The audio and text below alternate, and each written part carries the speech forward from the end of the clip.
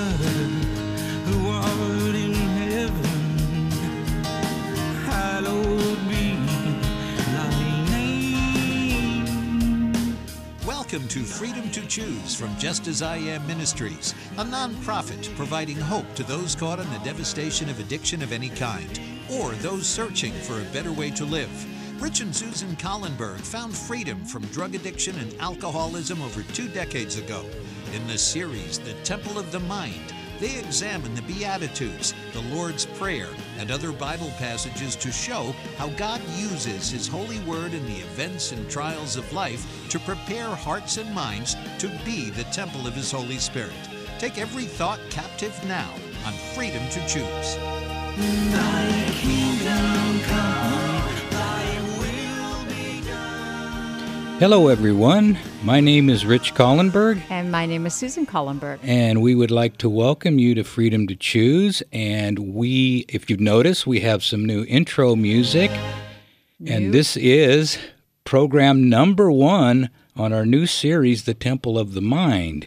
And the title of this program is called Atop the Mountain. And what we're going to do in this series is we're going to discuss what went on when Jesus gave them the Beatitudes and when He taught them the Lord's Prayer, and what actually that meant to them. And also, we're going to talk about the temple of the mind and how important it is, and what actually all that means when the Bible says you are the temple of the Holy Spirit. What does that mean, and what does the Beatitudes have to do with that? Well, and just exactly what are the Beatitudes if you've never read them in the Bible, and why would Jesus go through that explanation of things, to people in His time, during His lifetime, and we would still be able to look at them today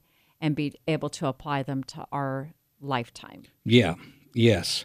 So before we get going, Susan, would you open with a word of prayer, please? Yes.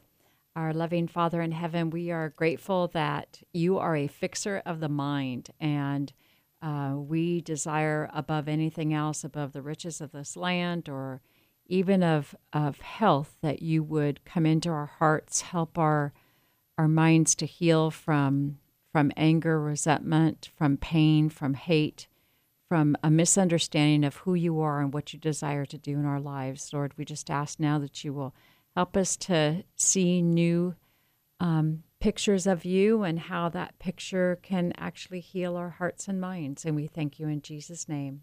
Amen. Amen. Thank you, Susan. Mm-hmm. The music is nice. The music is nice. Yes, it's different. It's different. We will have a new album coming out that's going to have a song about John 3:16 and 1 Corinthians 13. That'll be out in a little bit, and we'll keep you posted on that. And maybe that might be a free resource that we can send once we have the CDs made. Yeah, and this song, the Lord's Prayer, is actually available now if you want it now on iTunes and Spotify and all that stuff. But when the album comes out, we'll get a whole bunch of them and make them available. So in this series, we're going to unpack the Beatitudes, the Lord's Prayer, and a few other things, but mainly what we're going to talk about is character. And Susan, when we talk about character and addiction and what they mean to one another, is there a connection? Is there a connection? In other words, with a strong character versus a weak character, characteristics of a strong character and a weak character. So I think that when the rubber meets the road, it's the character that dictates how you respond to life in general. Okay, that's good. And so regardless of anything that's going on around you, your foundation of having a strong character is the most important thing because, like we've said many times about this planet. It's dangerous. Right. It's broken. Right. And how you respond to things. So can we say a strong character would be an unselfish person and not a fearful person? Right. In other words, and a strong character, an unselfish person, and a not fearful person would be in no need of medication. Then would they, to numb their emotional pain? Right. So let's make a distinction between, medication that addicts use to go into oblivion, as opposed to medication that people may take for whatever they suffer from. Okay. So there's a distinction. There's distinction there. Mm-hmm. Yes. Prescription medication because we are definitely, but Susan and I both have been on medication for certain ailments. She's laughing. Certain ailments to Right. to get you through a point in life or whatever, or for whatever. So thank God for doctors and the influence of the Holy Spirit on people that create medication and all that stuff. So let's go back to character. So a strong character would be an unselfish, unafraid person that wouldn't need to run from reality. Run beautiful. Yeah. Because you can run from reality in many ways. Right. Via a substance or a behavior. Or, right. Right? Right. So let's have a little fun. Let's name a couple of behavioral addictions. Behavioral addictions would be shopping. Shopping can be one. Okay. Gambling can be one. Gambling. Right. And I would imagine that even within those, there's some type of a physical addiction too. So maybe the brain, there's some type of physiological you get a reward part of it. Right. Yeah. So but behavioral addictions are going to give you the dopamine rush or the reward from the action you do. The substance addictions are going to give you the actual chemical change that's administered. So you have the two types of addiction, substance and behavior. So let's talk about weak character now. What would be a weak character? Could we say that a weak character would be a selfish and fearful person? Right. Okay. And so a weak character that would be selfish and fearful, they would crave some kind of medication to get them out of reality, right? Because there's nothing worse than living in fear. Right. But if there is something you can take to numb that fear or to make that fear temporarily go away, because you and I both know, as we went through our addictions, that the escape from reality was the sweet spot. The only problem was reality always came back with a vengeance, worse than it was when you were on the medication, when you went on. So what's that old saying? I don't have any problems that I can't make worse by using drugs and alcohol. Right. Reality comes back in a vengeance. But see, character needs to be developed, doesn't it? Mm-hmm. It needs to be developed. Right. We are the dwelling place of God. And God doesn't force his way into any places where he's not welcome. 1 Corinthians 3:16 says, "Know ye not that you are God's temple and that God's Spirit dwells in you?" Right. And so for more than 14 centuries before Jesus was born in Bethlehem, the children of Israel gathered in the valley of Shechem, and from the mountains on either side, the priests proclaimed the blessings and the cursings. Yeah, and so let's go back, if we will, because the Bible says in Deuteronomy 11:27 and 28, "A blessing if you obey the commandments of your Lord, and a curse if you will not obey." And what is happening here is God is trying to build their character. As you do the right thing, you learn how reality works, and your character gets changed. And so he's trying to teach them that do the right thing, and for the most part, there'll be a blessing. I've always said I know how to ruin my marriage, just stop at a strip bar on the way home, right? Because that's the wrong thing, and there's not a blessing that's going to follow that. Right. So now the mountain from which the words were spoken came to be known as the Mount of Blessing, and from that mount, that's where this entire series is going to take place. This is where Jesus spoke the Beatitudes, and so I think it's going to be a really fun series to talk about how Jesus goes through all of these things and talks to these people on things that they had never heard.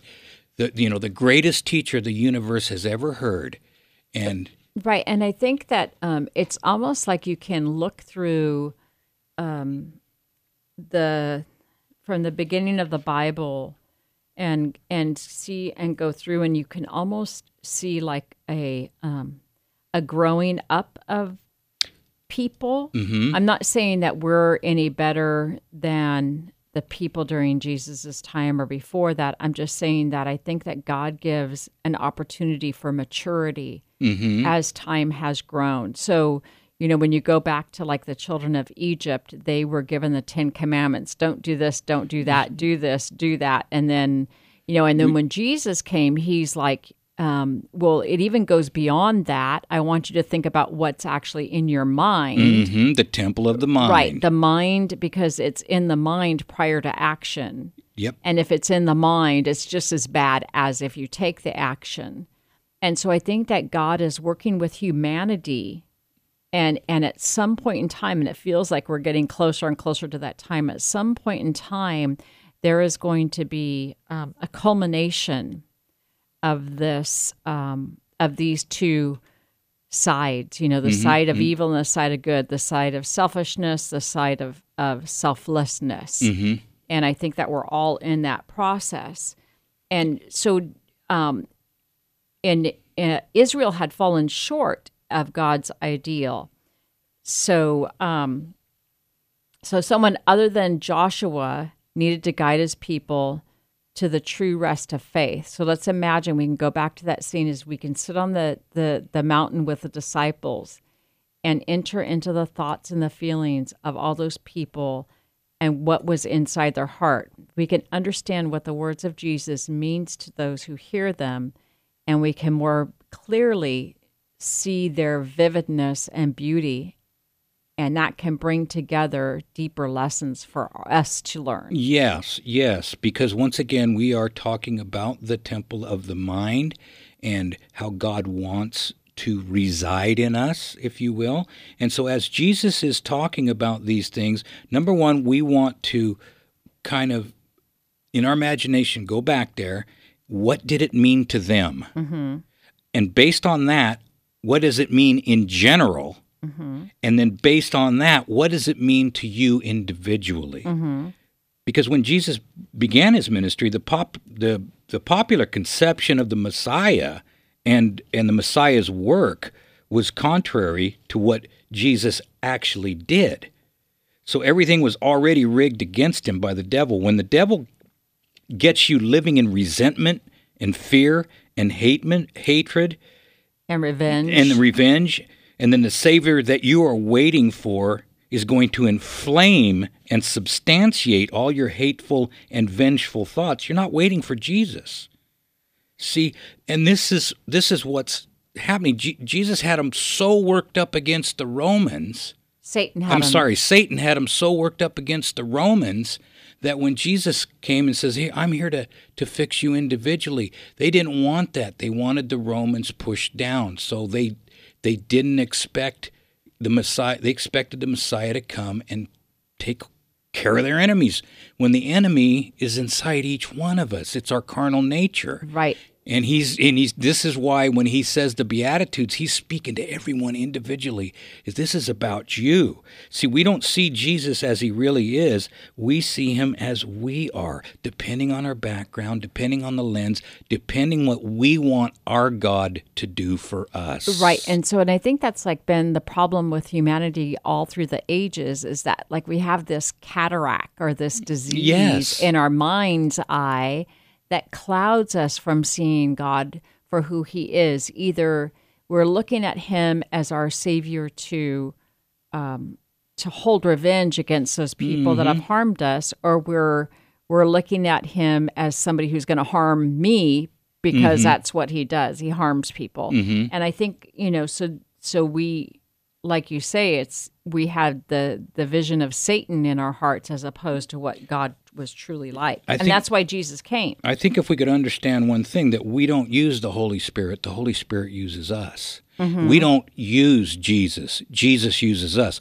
When they were waiting for Jesus, they wanted to use him Right. to tramp down the road. It doesn't work that way. Right. It works the opposite way. Right. God uses us. We don't use him. He's not our axe or our army. Right. And when he came the first time, the spirit of true devotion had been lost in tradition and ceremonialism, and the prophecies were interpreted by proud, world-loving hearts.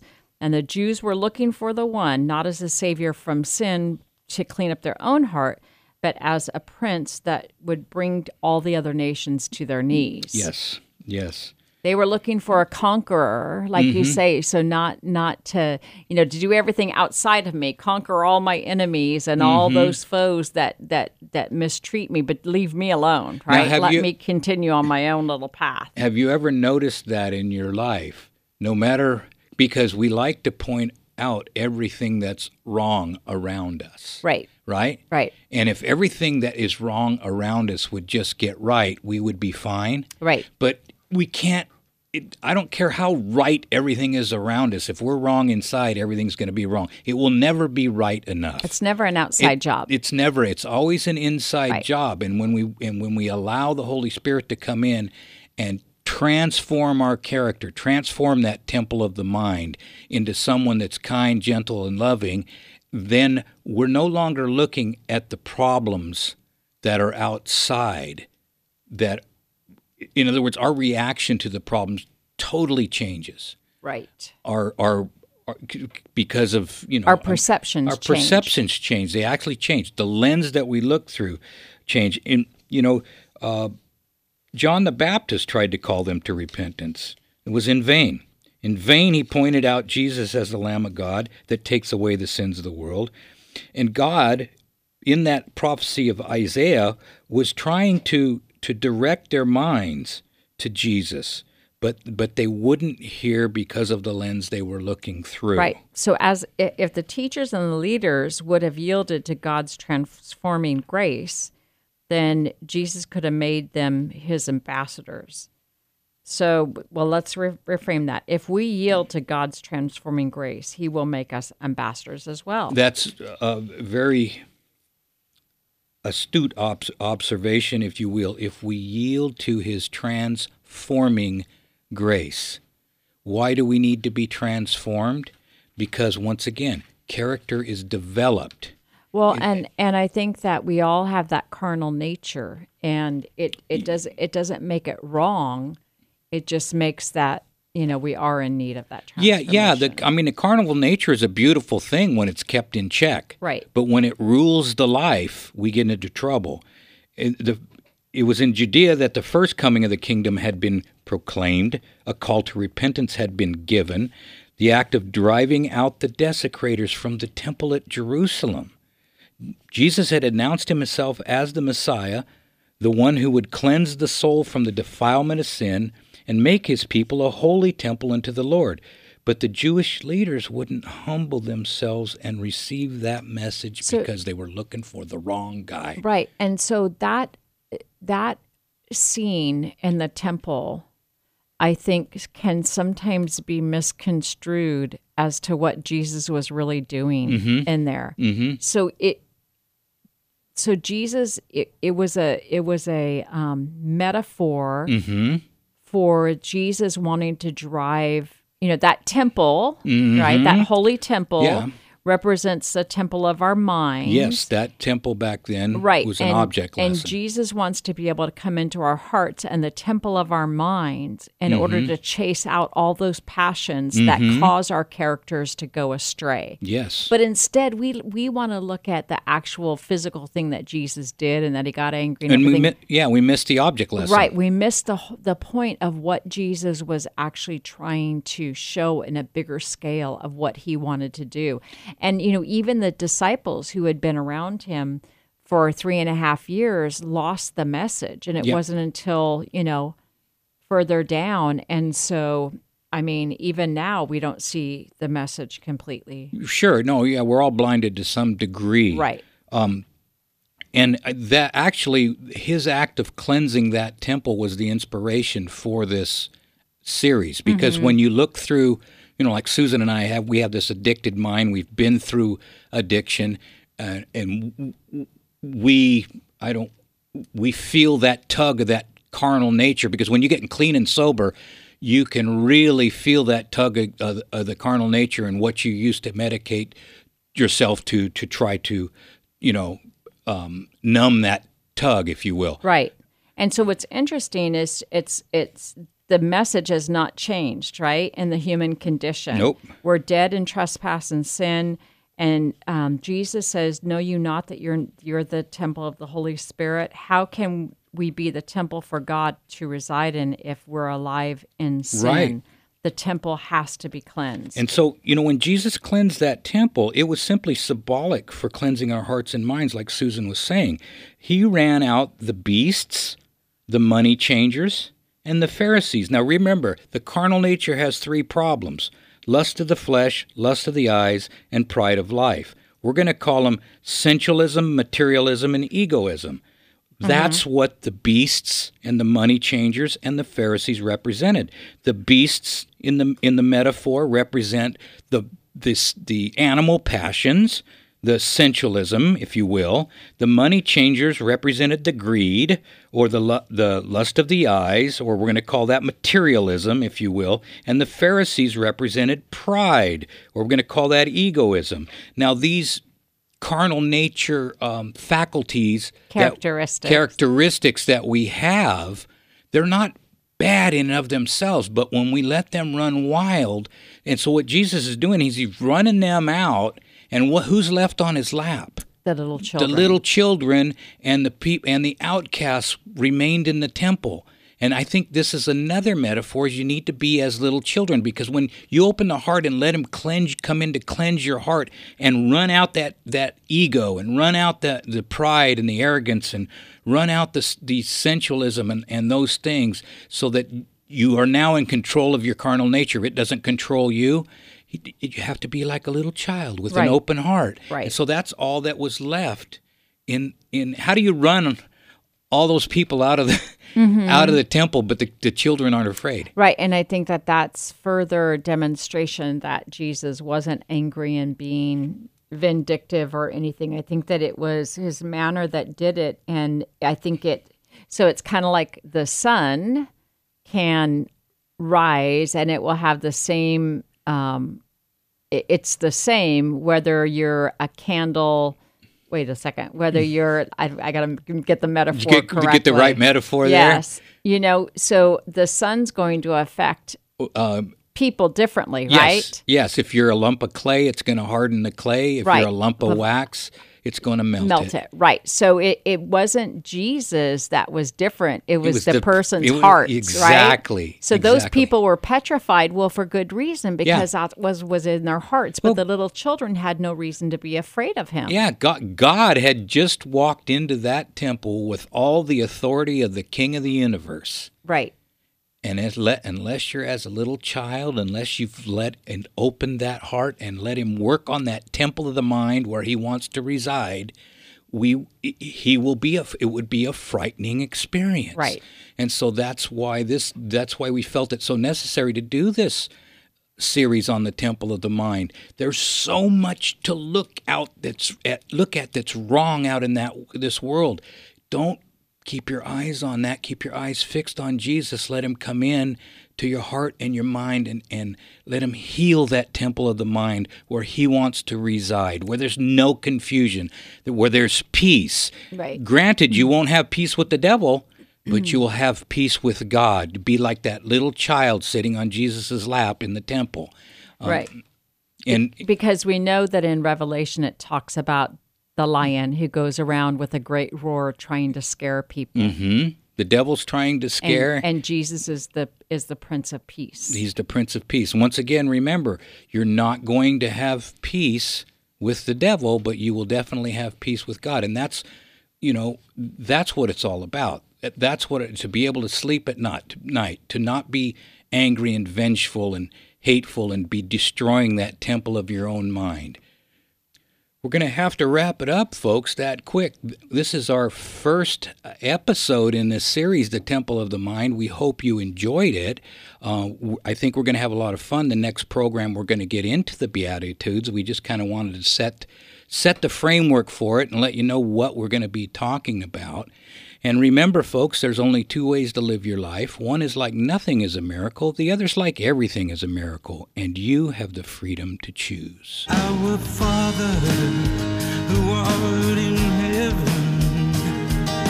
hallowed be thy name.